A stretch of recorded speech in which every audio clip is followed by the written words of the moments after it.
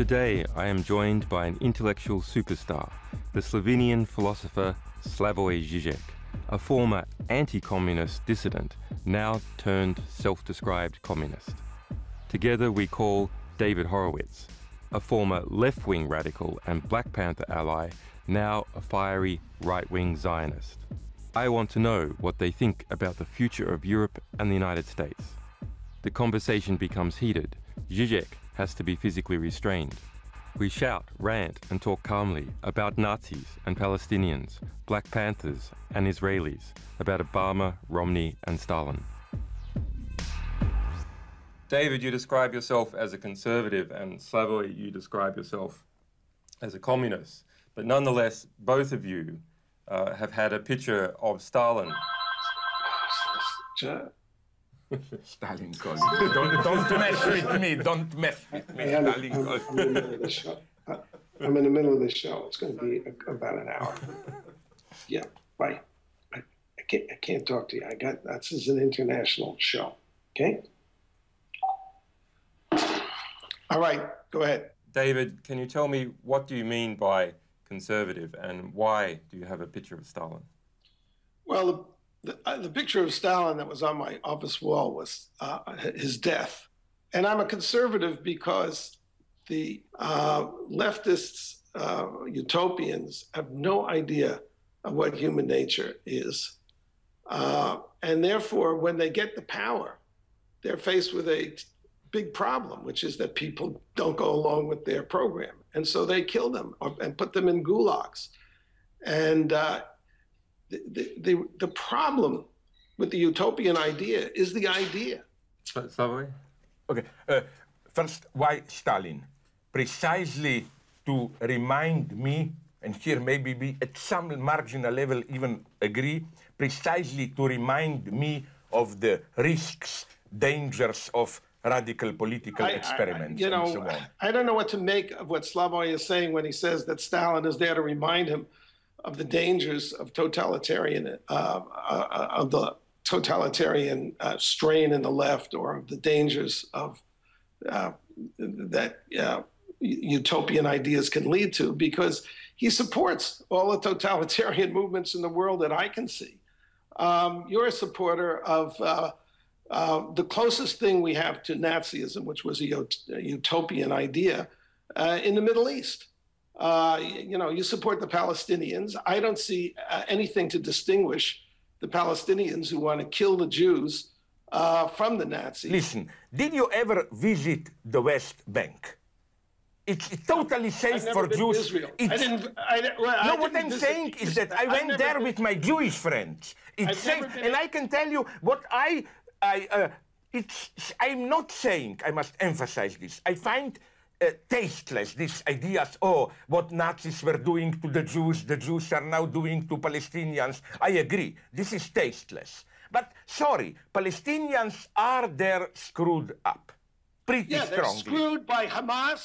They're screwed by the PLO. No, here I disagree. By Saudi Arabia. Here I disagree with the way Israelis humiliated Arafat and so on. Israeli policy opened up the space for Hamas influence there. Yeah. Second thing. We're going to blame the Jews for Hamas. Great. Oh my God! You see, this is what I don't like about you. My God! Whatever I say, I blame the Jews. You know why?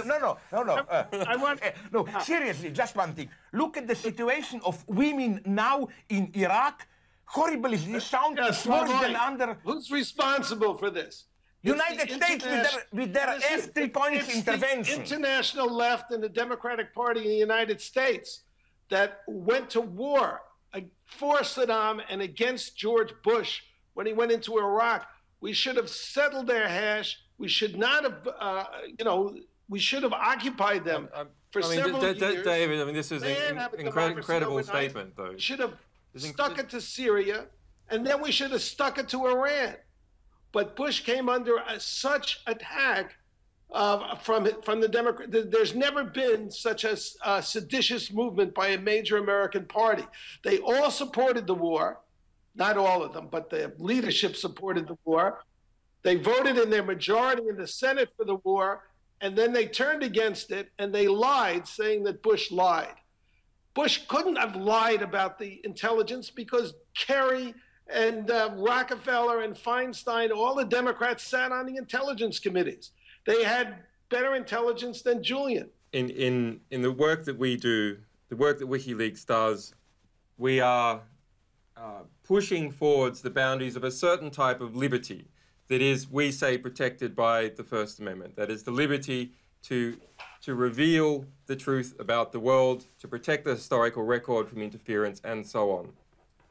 I saw this incredible poster that the US Army produced, which is a poster of Jefferson, with a big statue of Jefferson saying, the cost of liberty is eternal vigilance. That is the price of liberty. And it had giant interception systems, people with guns, and the Coast Guard, and people looking out over the sea with spy glasses. They had interpreted Jefferson's statement, which was that to stop a strong state, we must be eternally vigilant, into we must have a strong state, an aggressive state, a surveillance state in order to keep liberty. I think it's regrettable that the state is so big, that our defense has to be so big. It's absolutely regrettable, but it's a reality. And you know, I'd like to go back to your thing about liberty and equality. Of course, if people are unequal, if people have unequal talents, unequal intelligence, then the only way to make them equal is to take away liberty. That's the only way you can do it. There's no other way. So, of course, there's an inherent conflict between liberty Listen, and equality. I'm not an idealist here, in contrast to what you think. I am not for total freedom, everything should be made public. But I think these WikiLeaks are not doing this. All I'm saying is when the way great power structure, a certain level of hypocrisy is reached, then selectively, when simply, how to put it, of course, we are always called to trust the state power, in the sense of, sorry, we have to do certain things discreetly, better that you don't know about it. And I agree, we have to play this game. I'm not a stupid, but when, obviously, this trust is misused, things like WikiLeaks can play a very positive role. Sorry, I don't see any danger of collapse. If the revolution, if we had a new revolutionary government, and WikiLeaks managed to get hold of the internal discussions of that government, and we were going to publish it, I will answer your question. Would I be against the wall? With me. I cannot resist a joke here. You know what? It's too difficult for me to answer this question now. When I will be part of this revolutionary government, I will send you my answer to your gulag cell in Siberia. Quite possibly. The idea is it's got to be ordered liberty. It can't be. But every liberty is ordered in some sense. David, on the front of Guantanamo Bay, the slogan there is honor bound to defend freedom. In Iraq, there is a prison camp liberty. These, to me, seem to be abuses of the word freedom. And I want to know from you, do you really think this tremendous state that is growing up in the United States, is that entirely necessary to combat the rivalrous competition that the United States has from China, from Europe, or is this now a self-feeding system? It's, you know, there's people are the problem. People are the problem. They're greedy. They lie. They're deceitful. They manipulate. They're egocentric. We understand that. And people in government are just the same dangerous people with more power. So that's why we have the checks and balances. And I'm all for, more scrutiny and this and that. However, we live in a context. The United States and Israel are under attack from the international left, which is very powerful, from all these dictators in South America that Slavoj seems to get along with, from the Islamo-fascists, And we live in an age when they have nuclear weapons and chemical and biological. I think there's going to be a catastrophe that will dwarf everything that happened in the 20th century in the 21st because of this. Don't you see the creation of an enormous secretive bureaucracy doing each other favors, involved in rotating door contracts, etc. Yeah. Don't you see that perhaps can be similar to what occurred in the Soviet Union, and we need a strong Soviet Union? If we eliminate the competition. But the fact of it, look, you got a leftist in the White House, a guy who was brought up and trained by communists, whose whole political career was in the communist left. You have the competition, you can't have what you think of this monolith and the secret that controls everything.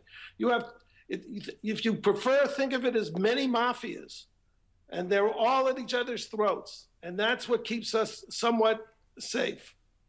Very briefly, first let me state something without any anti-Americanism. The problem is countries like Russia, where you can shut down the opposition. Yeah. I know Russia, you mean Putin. I know whom you mean. Russia, Putin. Isn't this the guy whom, when he met Bush said, you remember, I looked into Putin's eyes and I knew I can trust that guy. But this is just a footnote. What I'm saying is that, look. That was one of the stupider things that Bush said. So yeah, I thought it wasn't.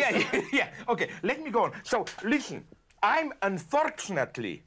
First, I must say, you use communist. You know that communists like to blur the true opposition to them, democracy. You must know this. Communists like to call everyone who opposes them fascist. If you did a modest democratic or fascist counter-revolution. What I'm afraid is that you use the word communist in a slightly similar way. Whoever is a little bit of critical or American conservative establishment, he's a communist. Then, of course, Obama is a communist. They are all communists. You're not referring to Barack Obama. Yeah. Because in what meaningful sense of the world he is a communist? Then you have no idea of Barack Obama's background, who he actually is, if you say that. Because this is not just about mild criticism. I don't care about backgrounds. Stalin's background was a religious poet who wrote poems. I have some of them, as we both know. Let me go briefly on. But don't you think that nonetheless, I think, and this is a tragedy, it's not even a good, it's not even a good thing, but don't you think that nonetheless, for me, the great failure of Bush presidency was that with his I wouldn't use the word aggressive, sometimes you need it, non-intelligent politics, that the result of his decade was that the United States effectively came close to losing the position of universal world power. Under Bush, United States, lost effectively control over Latin America and so on and so on. And I think, and this is not, I don't say it with some leftist glee, finally we got the United States, but I think we are entering, I even tend to agree with you, a very dangerous multi-centered world. All these dreams that America will somehow regain control are, for me, over. And again, I'm not saying this with any, you know what I mean, of this... Very dangerous. No, yeah, I agree. It is a dangerous world, I agree. Point two, you know, Europe is not so bad. Listen, let's face it. And for this, many leftists will accuse me of Eurocentrism or whatever. European welfare state dream, more than, if you permit me this European love, more than, I think, even United States dream. Wasn't this maybe the unique period in human history after World War II, the welfare state, where so many people live in such safety, freedom, and so on? Don't make too much fun of Europe. It was a great thing as far as it lasted. Oh, and it was a disastrous period. Europe is a cultural theme park. It's insignificant. That's what happened. That's what your welfare state did. It just took Europe out of the picture. I have had personal experience with the socialist dream paradise of Sweden, and I can tell you it is nothing like the advertising. But it wasn't 20, 30 years ago. I still insist on this. Something has broken their... Yeah, the Swedes have no morals. David, the striving towards utopia, the striving towards a better position, even if that position is liberty, it is more liberty. That is a striving, a direction that people wish to have, that they can measure contemporary events by the direction of their hopes and ideals. Have we now abandoned that to religion? Because religion is there waiting in the gap to seize utopian visions. People can't live with the sense, most people can't live with the sense that their lives are meaningless, that they're just, born and die and are forgotten. So if you're a religious person, then there's a divinity who's going to sort it out in the afterlife, their redemption in the next life. If you're not religious, you want a redemption in this life. That's what the left is about. It is a religious movement, and it's not an accident that all these utopianisms, whether it's communism or fascism or Nazism. Or liberalism. Or what? Or liberalism. It's also utopia. People have to want to make things better. It may take a lot of ambition to make a modest change. So, I'm trying to think of one that would fit what you want to do. What you want to do, what you do is a radical means that can have very destructive consequences. But there are moments when you have to be, look, when you have Hitler and Holocaust, but when you have, for example, Hitler and Holocaust, you don't say, oh, let's try to be friendly with that Nazi guy there, do it modestly. You have to, there are moments when you have to be aggressive. I hope we agree. Right. I hope we agree on this and about all that utopia stuff. For me, my position is a modest one. I see, as we all do, that we are approaching potential catastrophes. And all I'm saying is we should fully, consciously confront these catastrophes. No easy utopian bullshitting, communist or liberal or whatsoever. Let me try to tie up these discussions. He wants to be General Secretary Stalin, who at the end makes the resume. He still is a communist. He's the communist here. That's what I was going to say. War is the natural condition of mankind. There's always been wars, right, from the beginning, okay? And many of them. Peace occurs only when there's a concert of powers or a single power that can intimidate would-be aggressors. Now, I ask you, who would you like that power to be other than the United States? I don't know, but the United States is no longer even the candidate for me. And the United States, well, that's why we're facing such catastrophe, but you're contributing it by encouraging leftists.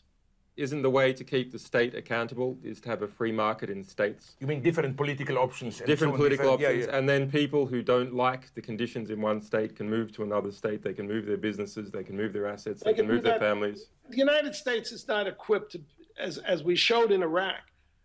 We can't even occupy a country. We can barely conduct a 4-day war. That was a 6-week one, and America it's a country where people are so, there's so much opportunity. People are so busy having fun. They don't want to go to war. Americans don't want to go to war. America has to be lied into war. No, actually, it was Tony Blair that did that. The United States is crippled in part because its commander-in-chief is a leftist. Here I respectfully disagree, I'm serious. If the United States still have a certain attraction and so on to the world, I'm sorry to inform you, it is because of people like Obama who can succeed there. 4 days into Obama's administration, he authorized his first drone strike in Pakistan. Who do you think Obama really is? So when he came into office, and actually when he was running, he knew that his weak flank was the military. So he picked Pakistan. He has killed more civilians, and the left lets him get away with it because the left is a religious force. It has nothing to do with principle. The left doesn't care about Asians being, killed by drones. What does he want to do? Out in the streets protesting what Obama is doing in Pakistan and Afghanistan, beyond, you know, I don't have any respect for leftists anymore because I don't think they're principled. You see, And here that's is why our they have the difference. Democrats. We are both critical But towards Democratic Obama. Party is a- You are the critical Democratic towards Party him. is a social- You are is a critical towards leftist Obama party. because you think he's a communist, leftist. I'm critical towards Obama because, quite on the contrary, I think that he is not a secret closet leftist. He is not. He pretends to be a leftist. He is not. That's the You problem. don't know what you're talking about, Slavoj. You know, Okay. I mean, I've Who listened to knows? Tarek Ali. I mean, he hates what Obama's doing, but that just because they're a leftist to the left of These him- are your old leftist friends. Okay. But Tariq Ali is not my friend. I don't buy this democratic left bull of, you know, local grassroots democracy, blah, blah, blah. All I'm saying is that the problem which gave rise to communism is still here with us. I'm afraid what happens No, if we that- don't that- find the solution. No, it isn't. The problems are going to be here forever. Yeah, but you know, there are problems and problems. That's a Yeah, but- realistic view. Okay, let's The hold, solution gentlemen. that we can Wait. change them. We have a lot of is what ground. costs- We have a lot of That's the ground. point. We have a lot of ground. We are two fanatics, and he's a liberal trying to. We Yeah. should maybe all totalitarians He come hasn't together been in to get rid of conversation. this I don't know liberal what here. nobody thinks. We have a lot of ground to cover, and I do want to cover it. Okay, so David, you were in the Black Panthers, and you stayed in the Black Panthers post. Well, Huey, no, I was never a member. I raised money for you it. helped them. You were Yeah. you were involved in their activities, and you supported them. Yes. You were like Even- those bankers who helped Hitler. No, if I may use a I metaphor. don't think so. And you brought in a bookkeeper from the then Ramparts magazine, which you were editing, Betty Van Pater. And I just want to draw your attention to a letter that was sent to you. In my mind, you were the person responsible for Betty's death. Sending her in to audit the Panthers' books at this particular time was tantamount to dressing her in a Ku Klux Klan white Yeah, sheet and sending her up to... Julian, this isn't. I mean, that's just a slanderous letter by a bitter guy. You know, who actually was involved with the Panthers before I was and never said anything. The left will defend the cause and will sacrifice any individual. In this case, it was me. If David, do you think this tragedy? I mean, you were involved in a murder. I mean, a murder was around you. This is something of great personal importance to you, and it must have affected your outlook on the world. But do you think that this opened your eyes to the reality, or rather, it coloured your perception? Well, I was very aware of that. So Betty was killed or her body was discovered in February 1975. I didn't do anything politically after that for the next 9 years.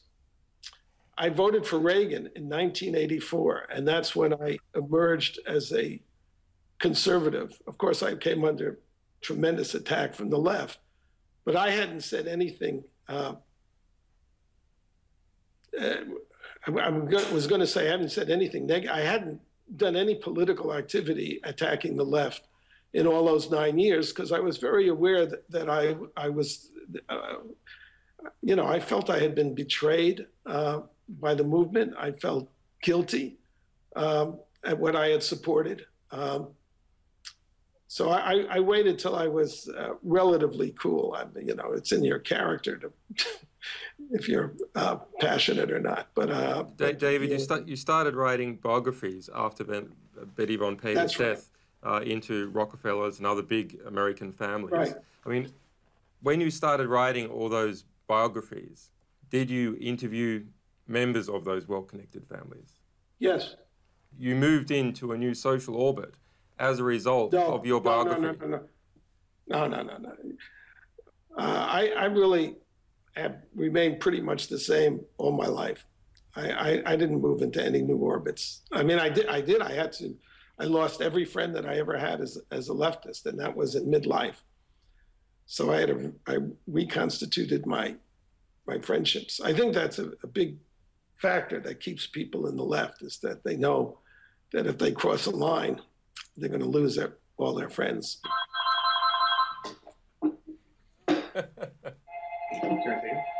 Yeah. Honey, what? Yeah, just as, okay. All right, sorry about that. No problem. I am for communism with human face where you will be allowed to do this. Got you. No, seriously, just to Not finish. to put down activism or what you do at all. I have to go to universities with bodyguards because of the fascist left in this country. I have assassination threats all over. I'm the only guy in this room who was physically assaulted by right-wingers to be a communist and by communists to be a traitor to nationalists. So, Come on. yeah, no, I'm not kidding. David, who will you be voting for in the upcoming election? Well, we don't have a candidate yet. Well, I mean, amongst the candidates. Oh, I think Romney has the best chance to beat this guy. To beat Obama. Yeah, I'm not happy with anybody. I agree here with you. It's very tragic and really maybe even bad in the long term for the vitality of the United States that Republican Party, it looks to me like this, simply wasn't able to produce a candidate which would have enough drawing force and so I on. agree. It's very sad. I agree. I'm not happy about this. I agree. It's too bad. Thank you, David Horowitz. Sorry? No visiting. He's a secret. No, he's even worse than a communist. He's a socialist with a human face. This is the lowest form of existence. Socialism with a human face is the lowest form. It's like frogs crawling They're probably there. a victim of these. Okay, thank you, gentlemen. Bye-bye. All right. Bye-bye. Okay, my God, but you know, you have to do a little bit of Stalinist work. This was madness. You know what I mean?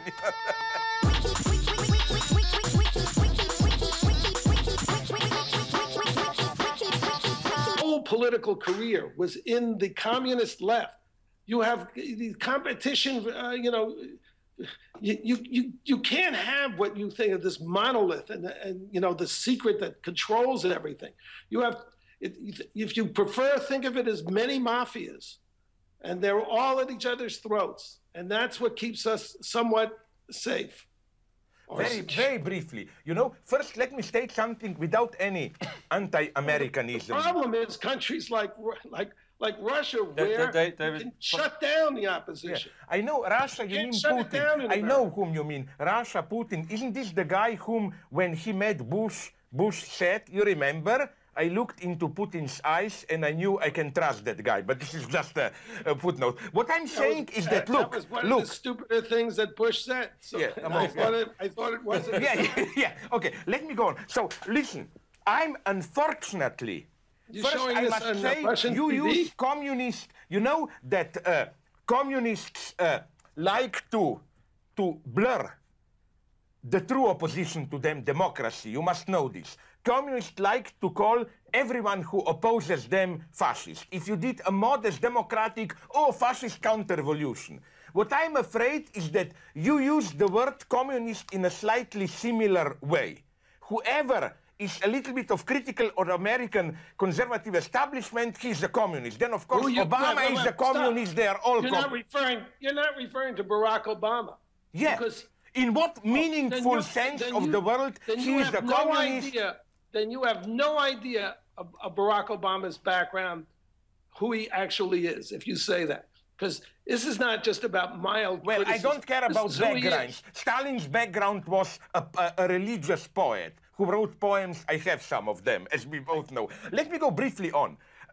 But don't you think that nonetheless, I think, and this is a tragedy, it's not even a good, it's not even a good thing, but don't you think that nonetheless, for me, the great failure of Bush presidency was that with his I wouldn't use the word aggressive, sometimes you need it, non-intelligent politics, that the result of his decade was that the United States effectively came close to losing the position of universal world power. Under Bush, you, United States, lost effectively control over Latin America. Of the totalitarian strain in the left, or of the dangers of that utopian ideas can lead to, because he supports all the totalitarian movements in the world that I can see. You're a supporter of the closest thing we have to Nazism, which was a utopian idea in the Middle East. You support the Palestinians. I don't see anything to distinguish the Palestinians who want to kill the Jews from the Nazis. Listen, did you ever visit the West Bank? It's totally safe for Jews. Israel. What I'm saying is that I went there with my Jewish friends. It's safe, and I can tell you what I'm not saying, I must emphasize this, I find tasteless these ideas, what Nazis were doing to the Jews are now doing to Palestinians. I agree, this is tasteless. But sorry, Palestinians are there screwed up. Pretty they're strongly. Screwed by Hamas. They're screwed by the PLO. No, here they're I disagree. By Saudi Arabia. Here I disagree with the way Israelis humiliated Arafat and so on. Israeli policy opened up the space for Hamas influence there. Yeah. Second thing. We're going to blame the Jews for Hamas. Great. Oh my God! You see, this is what I don't like about you. My God! Whatever I say, I blame the Jews. You know why? No. Seriously, just one thing. Look at the situation of women now in Iraq. Horrible as this sounds, it's worse than under... Who's responsible for this? United States with their F-3 points intervention. The international left and the Democratic Party in the United States that went to war for Saddam and against George Bush when he went into Iraq. We should have settled their hash. We should not have, we should have occupied them for several years. David, this is an incredible statement, though. Should have stuck it to Syria, and then we should have stuck it to Iran. But Bush came under such attack from the Democrat. There's never been such a seditious movement by a major American party. They all supported the war, not all of them, but the leadership supported the war. They voted in their majority in the Senate for the war, and then they turned against it, and they lied, saying that Bush lied. Bush couldn't have lied about the intelligence because Kerry and Rockefeller and Feinstein, all the Democrats sat on the intelligence. Yeah, the new revolutionary government, and WikiLeaks managed to get hold of the internal discussions of that government, and we were going to publish it.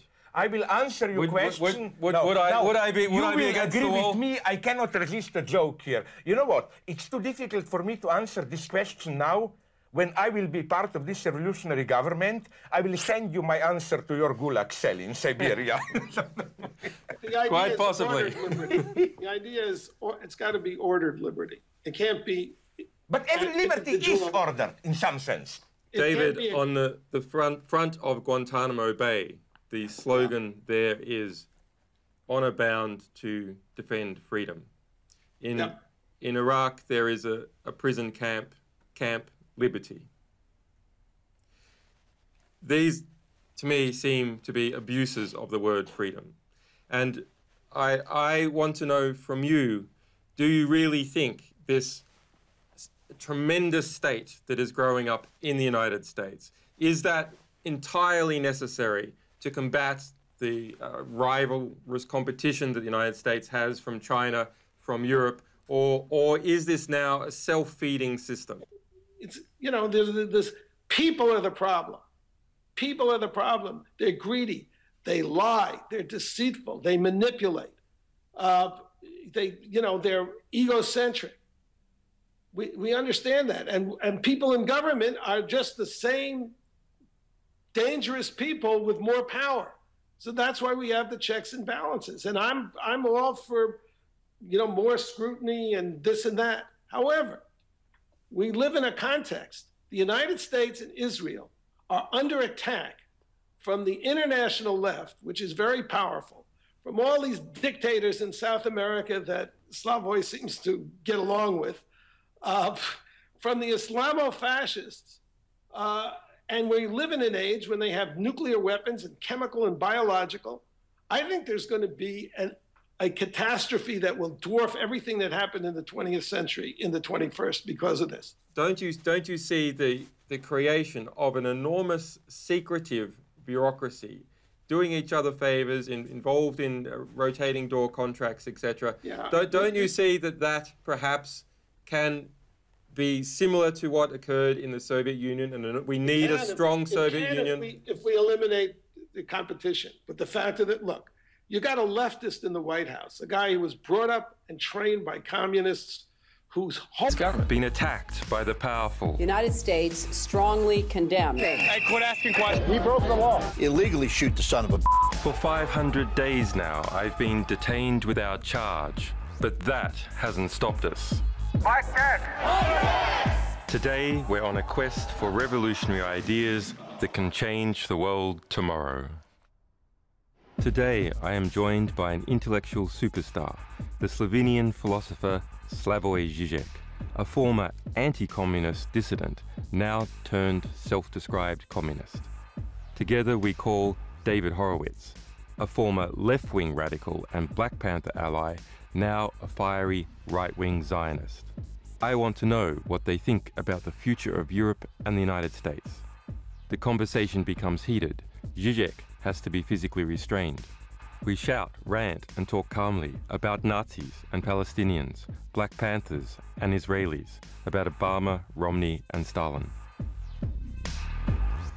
David, you describe yourself as a conservative, and Slavoj, you describe yourself as a communist.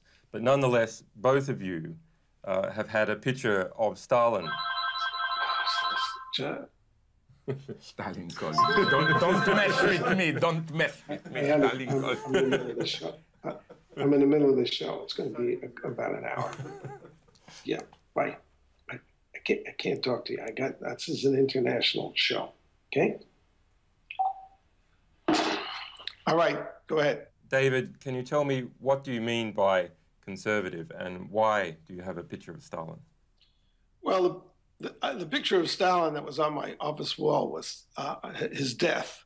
And I'm a conservative because the leftists, utopians, have no idea of what human nature is. And therefore, when they get the power, they're faced with a big problem, which is that people don't go along with their program. And so they kill them and put them in gulags. And the problem with the utopian idea is the idea. Slavoj? Okay. First, why Stalin? Precisely to remind me, and here maybe we at some marginal level even agree, precisely to remind me of the risks, dangers of radical political experiments and so on. I don't know what to make of what Slavoj is saying when he says that Stalin is there to remind him of the dangers of totalitarian intelligence committees.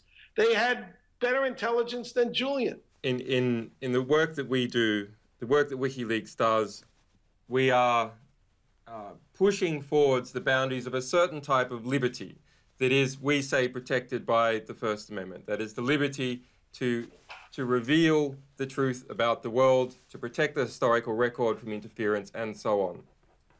I saw this incredible poster that the US Army produced, which is a poster of Jefferson, with a big statue of Jefferson saying, the cost of liberty is eternal vigilance. That is the price of liberty. And it had giant interception systems, people with guns, and the Coast Guard, and people looking out over the sea with spy glasses. They had interpreted Jefferson's statement, which was that to stop a strong state, we must be eternally vigilant, into we must have a strong state, an aggressive state, a surveillance state in order to keep liberty. I think it's regrettable that the state is so big, that our defense has to be so big. It's absolutely regrettable, but it's a reality. And you know, I'd like to go back to your thing about liberty and equality. Of course, if people are unequal, if people have unequal talents, unequal intelligence, then the only way to make them equal is to take away liberty. It's the only way you can do it. There's no other way. So, of course, there's an inherent conflict between liberty listen, and equality. I'm not an idealist here, in contrast what you think. I am not for total freedom, everything should be made public. But I think these WikiLeaks are not doing this. All I'm saying is when the way great power structure, a certain level of hypocrisy is reached, then selectively, when simply, how to put it, of course, we are always called to trust the state power in the sense of, sorry, we have to do certain things discreetly, better that you don't know about it. And I agree, we have to play this game. I'm not a stupid, but when, obviously, this trust is where I looked into Putin's eyes and I knew I can trust that guy. But this is just a footnote. What I'm saying is that, look, that was one of the stupider things that Bush said. So yeah, I thought it wasn't. yeah. Okay, let me go on. So, listen, I'm unfortunately, first I must say, Russian you TV? use communist, you know that communists like to blur the true opposition to them, democracy. You must know this. Communists like to call everyone who opposes them fascist. If you did a modest democratic, fascist counter-revolution. What I'm afraid is that you use the word communist in a slightly similar way. Whoever is a little bit of critical of American conservative establishment, he's a communist. Then, of course, Obama is a communist. They are all communists. You're not referring to Barack Obama. Yeah. Because in what meaningful sense of the world he is a communist?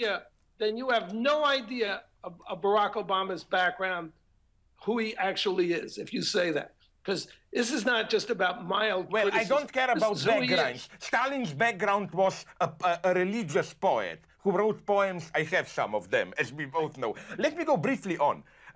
But don't you think that nonetheless, I think, and this is a tragedy, it's not even a good, it's not even a good thing, but don't you think that nonetheless, for me, the great failure of Bush presidency was that with his I wouldn't use the word aggressive, sometimes you need it, non-intelligent politics, that the result of his decade was that the United States effectively came close to losing the position of universal world power. Under Bush, United States, lost effectively control over Latin America and so on and so on. And I think, and this is not, I don't say it with some leftist glee, finally we got the United States, but I think we are entering, I even tend to agree with you, a very dangerous multi-centered world.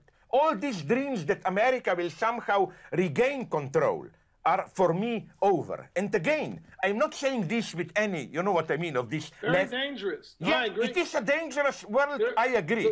The Point two, you know, Europe is not so bad. Listen, let's face it. And for this, many leftists will accuse me of Eurocentrism or whatever. European welfare state dream, more than, if you permit me this European love, more than, I think, even United States dream. Wasn't this maybe the unique period in human history after World War II, the welfare state, where so many people live in such safety, freedom, and so on? Don't make too much fun of Europe. It was a great thing as far as it lasted. Oh, and it was a disastrous period. Europe is a cultural theme park. It's insignificant. That's what happened. That's what your welfare state did. It just took Europe out of the picture. I have had personal experience with the socialist dream paradise of Sweden, and I can tell you it is nothing like the advertising. But it wasn't 20, 30 years ago. I still insist on this. Something has broken there. Yeah, the Swedes have no morals. David, the striving towards utopia, the striving towards a better position, even if that position is liberty, it is more liberty. That is a striving, a direction that people wish to. You don't know about it. And I agree, we have to play this game. I'm not a stupid, but when, obviously, this trust is misused, things like WikiLeaks can play a very positive role. Sorry, I don't see any danger of collapse. If I disagree. if the revolution, It's gotta be ordered- if we had a new revolutionary liberty. government, Yeah. a new revolutionary government, and WikiLeaks managed to get hold of the internal discussions of that government, and we were going to publish it. I will answer your question. Would I be you will against agree the wall? with me. I cannot resist a joke here. You know what? It's too difficult for me to answer this question now. When I will be part of this revolutionary government, I will send you my answer to your gulag cell in Siberia. Quite possibly. The idea is it's got to be ordered liberty. It can't be. But every liberty is ordered in some sense. David, on the front of Guantanamo Bay, the slogan there is honor bound to defend freedom. In Iraq, there is a prison camp Liberty. These, to me, seem to be abuses of the word freedom. And I want to know from you, do you really think this tremendous state that is growing up in the United States, is that entirely necessary to combat the rivalrous competition that the United States has from China, from Europe, or is this now a self-feeding system? It's, you know, there's this, people are the problem. People are the problem. They're greedy. They lie. They're deceitful. They manipulate. They're egocentric. We understand that. And people in government are just the same dangerous people with more power. So that's why we have the checks and balances. And I'm all for, more scrutiny and this and that. However, we live in a context. The United States and Israel are under attack from the international left, which is very powerful, from all these dictators in South America that Slavoj seems to get along with, from the Islamo-fascists. And we live in an age when they have nuclear weapons and chemical and biological. I think there's going to be a catastrophe that will dwarf everything that happened in the 20th century in the 21st because of this. Don't you see the creation of an enormous secretive bureaucracy doing each other favors, involved in rotating door contracts, etc.? Yeah. Don't you see that perhaps can be similar to what occurred in the Soviet Union, and we need a strong Soviet Union? If we eliminate the competition. But the fact of it, look, you got a leftist in the White House, a guy who was brought up and trained by communists, whose whole political career was in the communist left. You have the competition, you can't have what you think of this monolith and the secret that controls everything. You have, if you prefer, think of it as many mafias, and they're all at each other's throats, and that's what keeps us somewhat safe.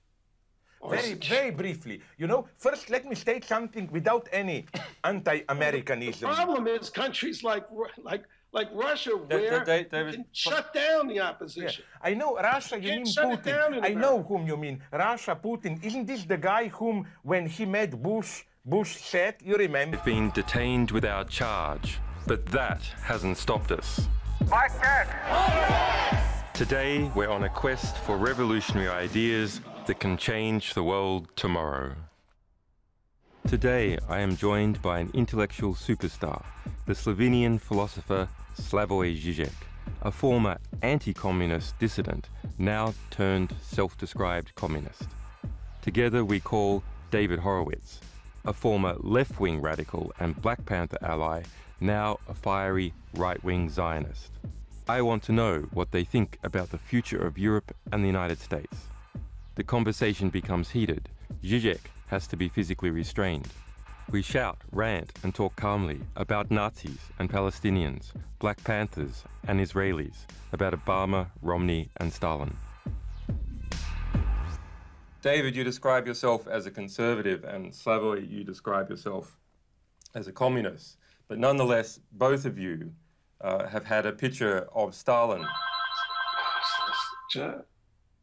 Stalin calling. Don't mess with me. Don't mess with me. Stalin calling. I'm in the middle of the show. I'm in the middle of the show. It's going to be about an hour. Yeah, bye. I can't talk to you. This is an international show. Okay. All right, go ahead. David, can you tell me what do you mean by conservative and why do you have a picture of Stalin? Well, the picture of Stalin that was on my office wall was his death. And I'm a conservative because the leftists, utopians, have no idea of what human nature is.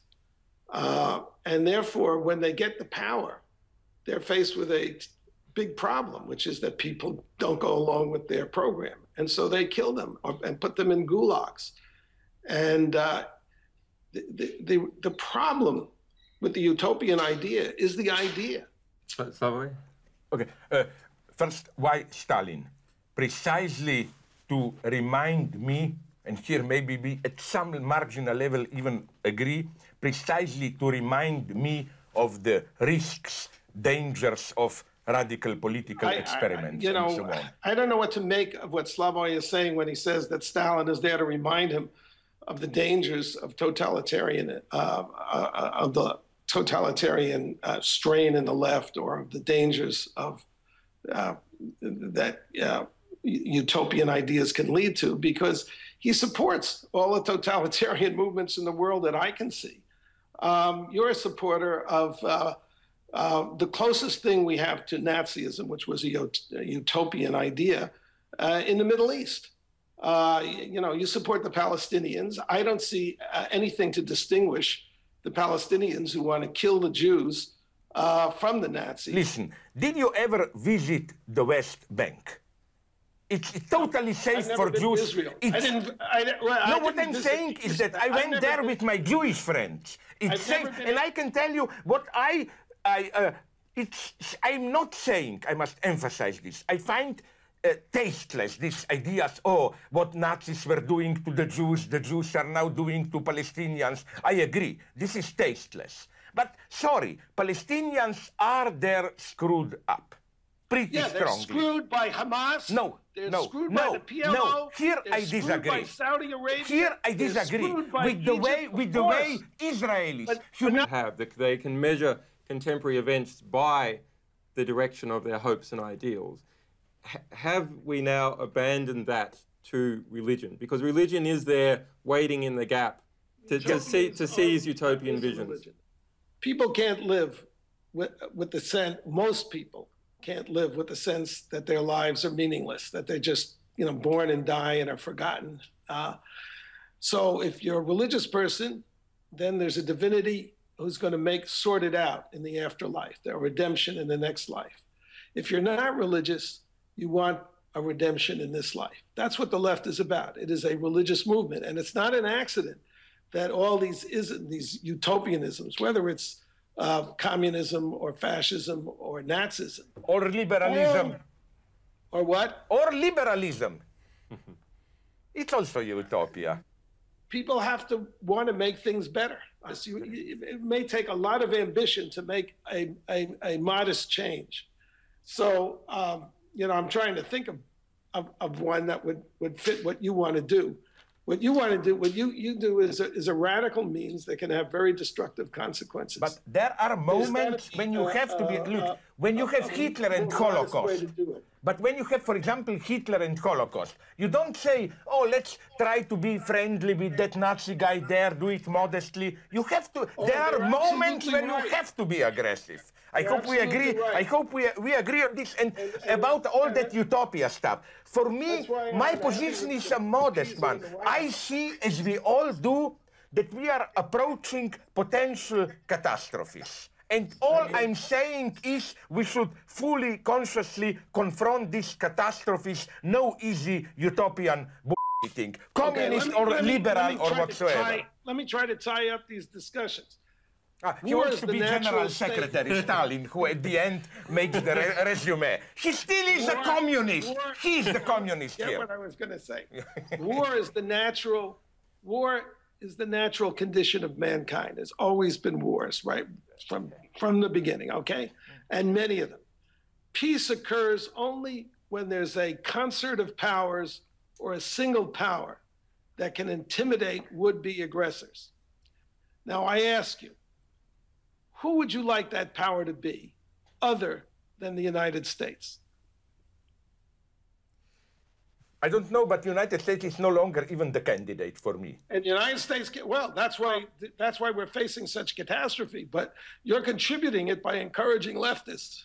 Isn't the way to keep the state accountable is to have a free market in states? You mean different political options? And Different so on, political options, yeah. and then people who don't like the conditions in one state can move to another state. They can move their businesses, they can move their assets, they can move their families. The United States is not equipped to, as we showed in Iraq. We can't even occupy a country. We can barely conduct a 4-day war. That was a 6-week one, and America it's a country where people are so there's so much opportunity. People are so busy having fun. They don't want to go to war. Americans don't want to go to war. America has to be lied into war. No, actually, it was Tony Blair that did that. The United States is crippled in part because its commander-in-chief is a leftist. Here I respectfully disagree, and I'm serious. If the United States still have a certain created Arafat and so on, Israeli policy opened up the space for Hamas influence there. Yeah. Second thing. Oh, we're going to blame the Jews for Hamas. Great. Oh my God, you see, this is what I don't like about you. My God, whatever I say, I blame the Jews. You know why No, seriously, just one thing. Look at the situation of women now in Iraq. Horrible as this sounds, it's worse than under... Who's responsible for this? United States with their F-3 points intervention. The international left and the Democratic Party in the United States that went to war for Saddam and against George Bush when he went into Iraq. We should have settled their hash. We should not have, we should have occupied them for several years. David, I mean, this is an incredible statement, though. Should have stuck it to Syria, and then we should have stuck it to Iran. But Bush came under such attack from the Democrat. There's never been such a seditious movement by a major American party. They all supported the war, not all of them, but the leadership supported the war. They voted in their majority in the Senate for the war, and then they turned against it, and they lied, saying that Bush lied. Bush couldn't have lied about the intelligence because Kerry and Rockefeller and Feinstein, all the Democrats sat on the intelligence committees. They had better intelligence than Julian. In the work that we do, the work that WikiLeaks does, we are pushing forwards the boundaries of a certain type of liberty that is, we say, protected by the First Amendment. That is the liberty to reveal the truth about the world, to protect the historical record from interference, and so on. I saw this incredible poster that the US Army produced, which is a poster of Jefferson, with a big statue of Jefferson saying, the cost of liberty is eternal vigilance. That is the price of liberty. And it had giant interception systems, people with guns, and the Coast Guard, and people looking out over the sea with spy glasses. They had interpreted Jefferson's statement, which was that to stop a strong state, we must be eternally vigilant, into we must have a strong state, an aggressive state, a surveillance state in order to keep liberty. I think it's regrettable that the state is so big, that our defense has to be so big. It's absolutely regrettable, but it's a reality. And you know, I'd like to go back to your thing about liberty and equality. Of course, if people are unequal, if people have unequal talents, unequal intelligence, then the only way to make them equal is to take away liberty. That's the only way you can do it. There's no other way.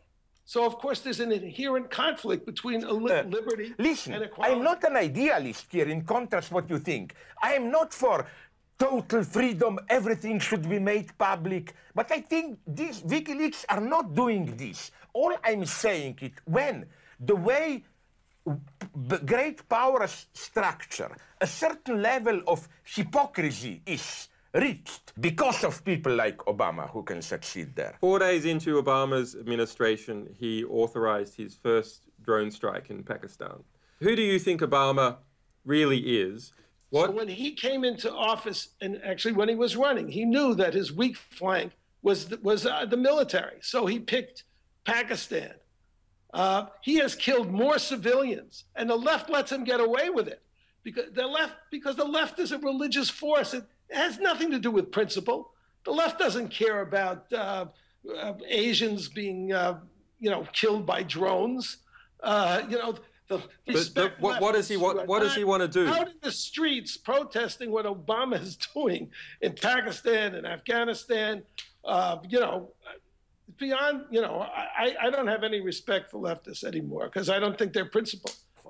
You see, here is our difference. We are both critical towards Obama. You are critical towards him. You are critical towards Obama because you think he's a communist, leftist. I'm critical towards Obama because, quite on the contrary, I think that he is not a secret closet leftist. He is not. He pretends to be a leftist. He is not. That's the problem. You don't know what you're talking about, Slavoj. I've listened to Tariq Ali. I mean, he hates what Obama's doing. But that just because they're a leftist to the left. These are your old leftist friends. Okay. But Tariq Ali is not my friend.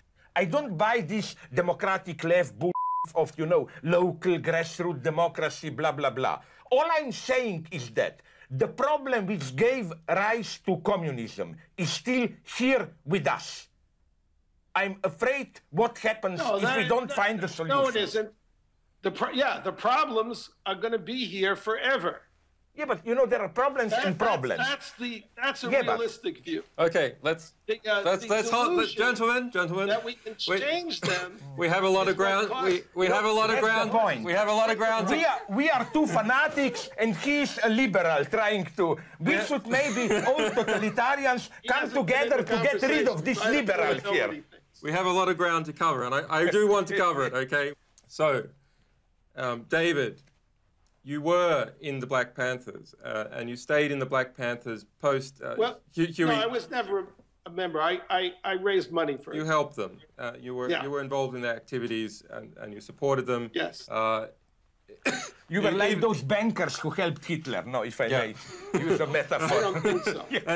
And you brought in a bookkeeper from the then Ramparts magazine, which you were editing, Betty Van Pater. And I just want to draw your attention to a letter that was sent to you. In my mind, you were the person responsible for Betty's death. Sending her in to audit the Panthers' books at this particular time was tantamount to dressing her in a Ku Klux Klan white sheet and sending her up to... Julian, this isn't... I mean, that's just a slanderous letter by a bitter guy. Who actually was involved with the Panthers before I was and never said anything. The left will defend the cause and will sacrifice any individual. In this case, it was me. David, do you think this tragedy? I mean, you were involved in a murder. I mean, a murder was around you. This is something of great personal importance to you, and it must have affected your outlook on the world. But do you think that this opened your eyes to the reality, or rather, it coloured your perception? Well, I was very aware of that. So Betty was killed or her body was discovered in February 1975. I didn't do anything politically after that for the next 9 years. I voted for Reagan in 1984, and that's when I emerged as a conservative. Of course, I came under tremendous attack from the left, but I hadn't said anything. I was going to say I hadn't said anything negative. I hadn't done any political activity attacking the left in all those 9 years because I was very aware that I was... welfare state where so many people live in such safety, freedom, and so on. Don't make too much fun of Europe. It was a great thing as far as it lasted. Oh, and it was a disastrous period. Europe is a cultural theme park. It's insignificant. That's what happened. That's what your welfare state did. It just took you are out of the picture. I have had personal experience with the socialist dream paradise of Sweden, and I can tell you it is nothing like the advertising. But it wasn't 20, 30 years ago. I still insist on this. Something has broken there. Yeah, the Swedes have no morals. David, the striving towards utopia, the striving towards a better position, even if that position is liberty, it is more liberty. That is a striving, a direction that people wish to have, that they can measure contemporary events by the direction of their hopes and ideals. Have we now abandoned that to religion? Because religion is there waiting in the gap to seize utopian visions. People can't live with the sense, most people can't live with the sense that their lives are meaningless, that they're just, born and die and are forgotten. So if you're a religious person, then there's a divinity who's going to sort it out in the afterlife, their redemption in the next life. If you're not religious, you want a redemption in this life. That's what the left is about. It is a religious movement, and it's not an accident that all these utopianisms, whether it's communism or fascism or Nazism. Or liberalism. Or what? Or liberalism. It's also utopia. People have to want to make things better. It may take a lot of ambition to make a modest change. So, I'm trying to think of one that would fit what you want to do. What you want to do, what you do is a radical means that can have very destructive consequences. But there are moments when you have to be, look, when you have Hitler and Holocaust, but when you have, for example, Hitler and Holocaust, you don't say, oh, let's try to be friendly with that Nazi guy there, do it modestly. You have to, there are moments when you have to be aggressive. I hope we agree. Right. I hope we agree on this. And about all that utopia stuff. For me, my position is a modest one. I see, as we all do, that we are approaching potential catastrophes. And all I'm saying is we should fully, consciously confront these catastrophes. No easy utopian bullshitting, communist or liberal or whatsoever. Let me try to tie up these discussions. He wants to be General Secretary Stalin, who at the end makes the resume. He still is a communist. He's the communist here. What I was going to say. War is the natural condition of mankind. There's always been wars, right? From the beginning, okay? And many of them. Peace occurs only when there's a concert of powers or a single power that can intimidate would-be aggressors. Now, I ask you, who would you like that power to be other than the United States? I don't know, but the United States is no longer even the candidate for me. And the United States, well, that's why we're facing such catastrophe. But you're contributing it by encouraging leftists.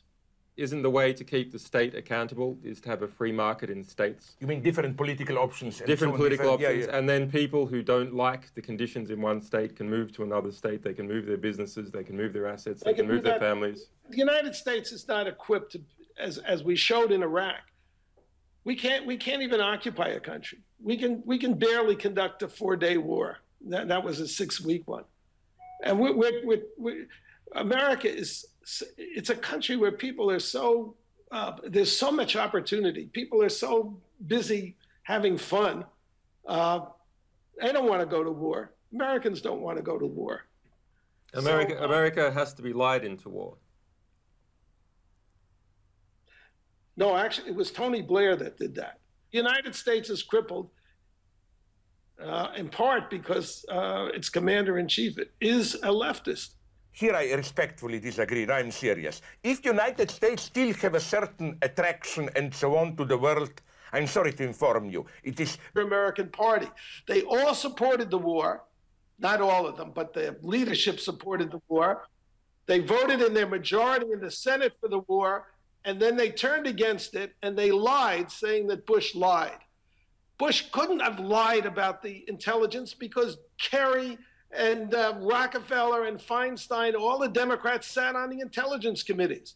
They had better intelligence than Julian. In the work that we do, the work that WikiLeaks does, we are pushing forwards the boundaries of a certain type of liberty that is, we say, protected by the First Amendment. That is the liberty to reveal the truth about the world, to protect the historical record from interference, and so on.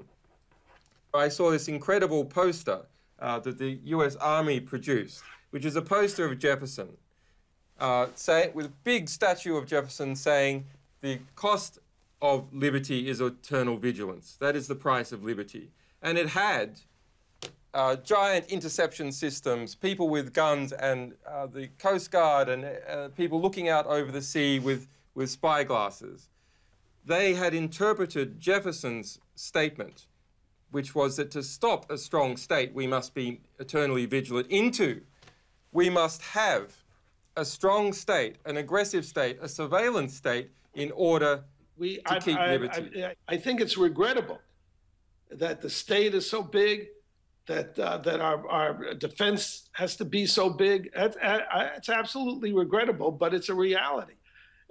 And you know, I'd like to go back to your thing about liberty and equality.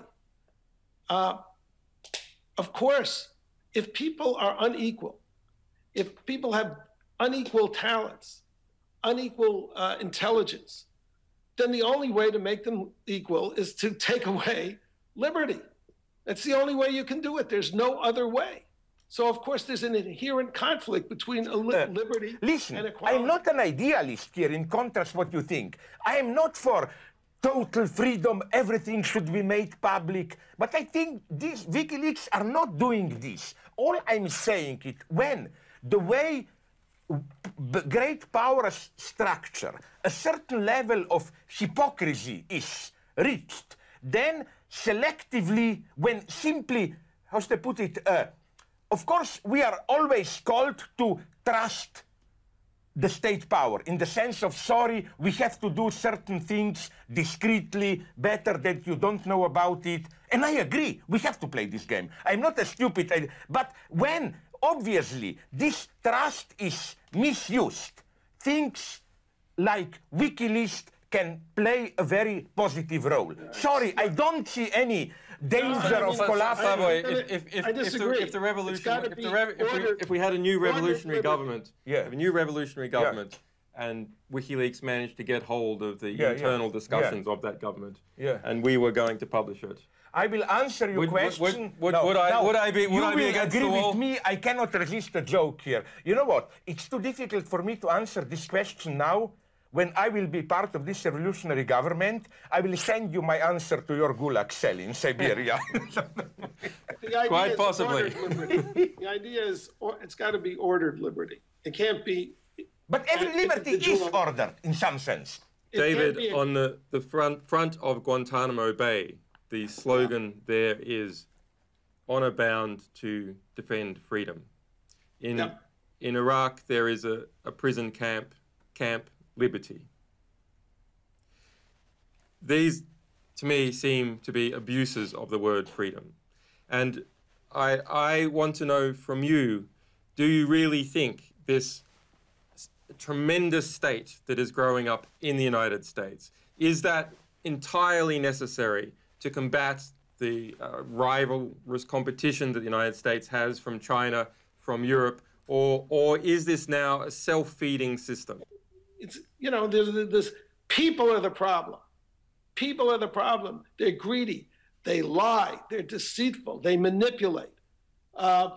They're egocentric.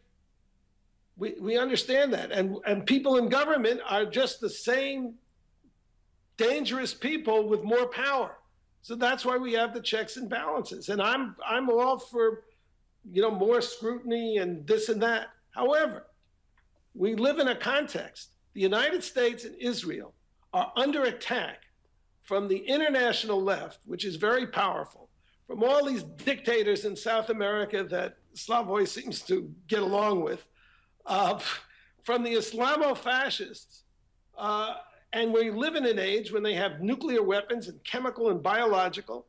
I think there's going to be a catastrophe that will dwarf everything that happened in the 20th century in the 21st because of this. Don't you see the creation of an enormous secretive bureaucracy doing each other favors, involved in rotating door contracts, etc. Yeah. Don't you see that perhaps can be similar to what occurred in the Soviet Union, and we need a strong Soviet Union? If we eliminate the competition. But the fact of it, look, you got a leftist in the White House, a guy who was brought up and trained by communists, whose whole political career was in the communist left.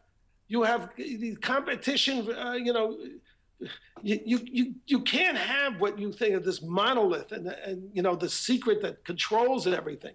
You have, if you prefer, think of it as many mafias, and they're all at each other's throats, and that's what keeps us somewhat safe. Very briefly, first let me state something without any anti-Americanism. The problem is countries like Russia, where you can shut down the opposition. Yeah. I know Russia, you mean Putin. I know whom you mean. Russia, Putin. Isn't this the guy whom, when he met Bush said, you remember, I looked into Putin's eyes and I knew I can trust that guy. But this is just a footnote. What I'm saying is that, look. That was one of the stupider things that Bush said. So, yeah, I thought it wasn't. Yeah. Okay, let me go on. So, listen, I'm unfortunately...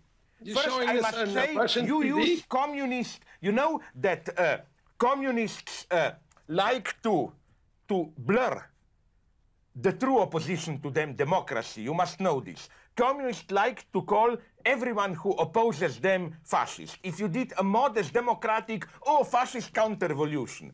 What I'm afraid is that you use the word communist in a slightly similar way. Whoever is a little bit of critical of American conservative establishment, he's a communist. Then, of course, Obama is a communist. They are all communists. You're not referring to Barack Obama. Yeah. Because in what meaningful sense of the world he is a communist? Then you have no idea of Barack Obama's background, who he actually is, if you say that.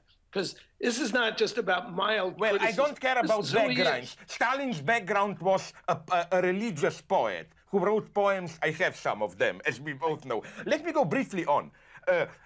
Don't you think that nonetheless, I think, and this is a tragedy, it's not even a good, it's not even a good thing, but don't you think that nonetheless, for me, the great failure of Bush presidency was that with his I wouldn't use the word aggressive, sometimes you need it, non-intelligent politics, that the result of his decade was that the United States effectively came close to losing the position of universal world power. Under Bush, United States, lost effectively control over Latin America and so on and so on. And I think, and this is not, I don't say it with some leftist glee, finally we got the United States, but I think we are entering, I even tend to agree with you, a very dangerous multi-centered world. All these dreams that America will somehow regain control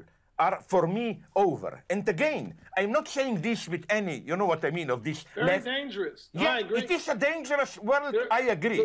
The Point two, Europe is not so bad. Listen, let's face it. And for this, many leftists will accuse me of Eurocentrism or whatever. European welfare state dream, more than, if you permit me this European love, more than, I think, even United States dream. Wasn't this maybe the unique period in human history after World War II that can change the world tomorrow? Today, I am joined by an intellectual superstar, the Slovenian philosopher Slavoj Žižek, a former anti-communist dissident, now turned self-described communist. Together we call David Horowitz, a former left-wing radical and Black Panther ally, now a fiery right-wing Zionist. I want to know what they think about the future of Europe and the United States. The conversation becomes heated. Žižek has to be physically restrained. We shout, rant, and talk calmly about Nazis and Palestinians, Black Panthers and Israelis, about Obama, Romney, and Stalin. David, you describe yourself as a conservative, and Slavoj, you describe yourself as a communist. But nonetheless, both of you have had a picture of Stalin Stalin calling. Don't mess with me. Don't mess with me. Stalin calling. I'm in the middle of the show. I'm in the middle of the show. It's going to be about an hour. Yeah, bye. I can't talk to you. This is an international show. Okay.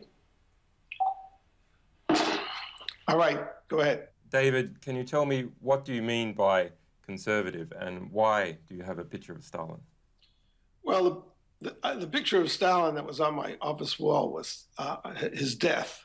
And I'm a conservative because the leftists, utopians, have no idea of what human nature is.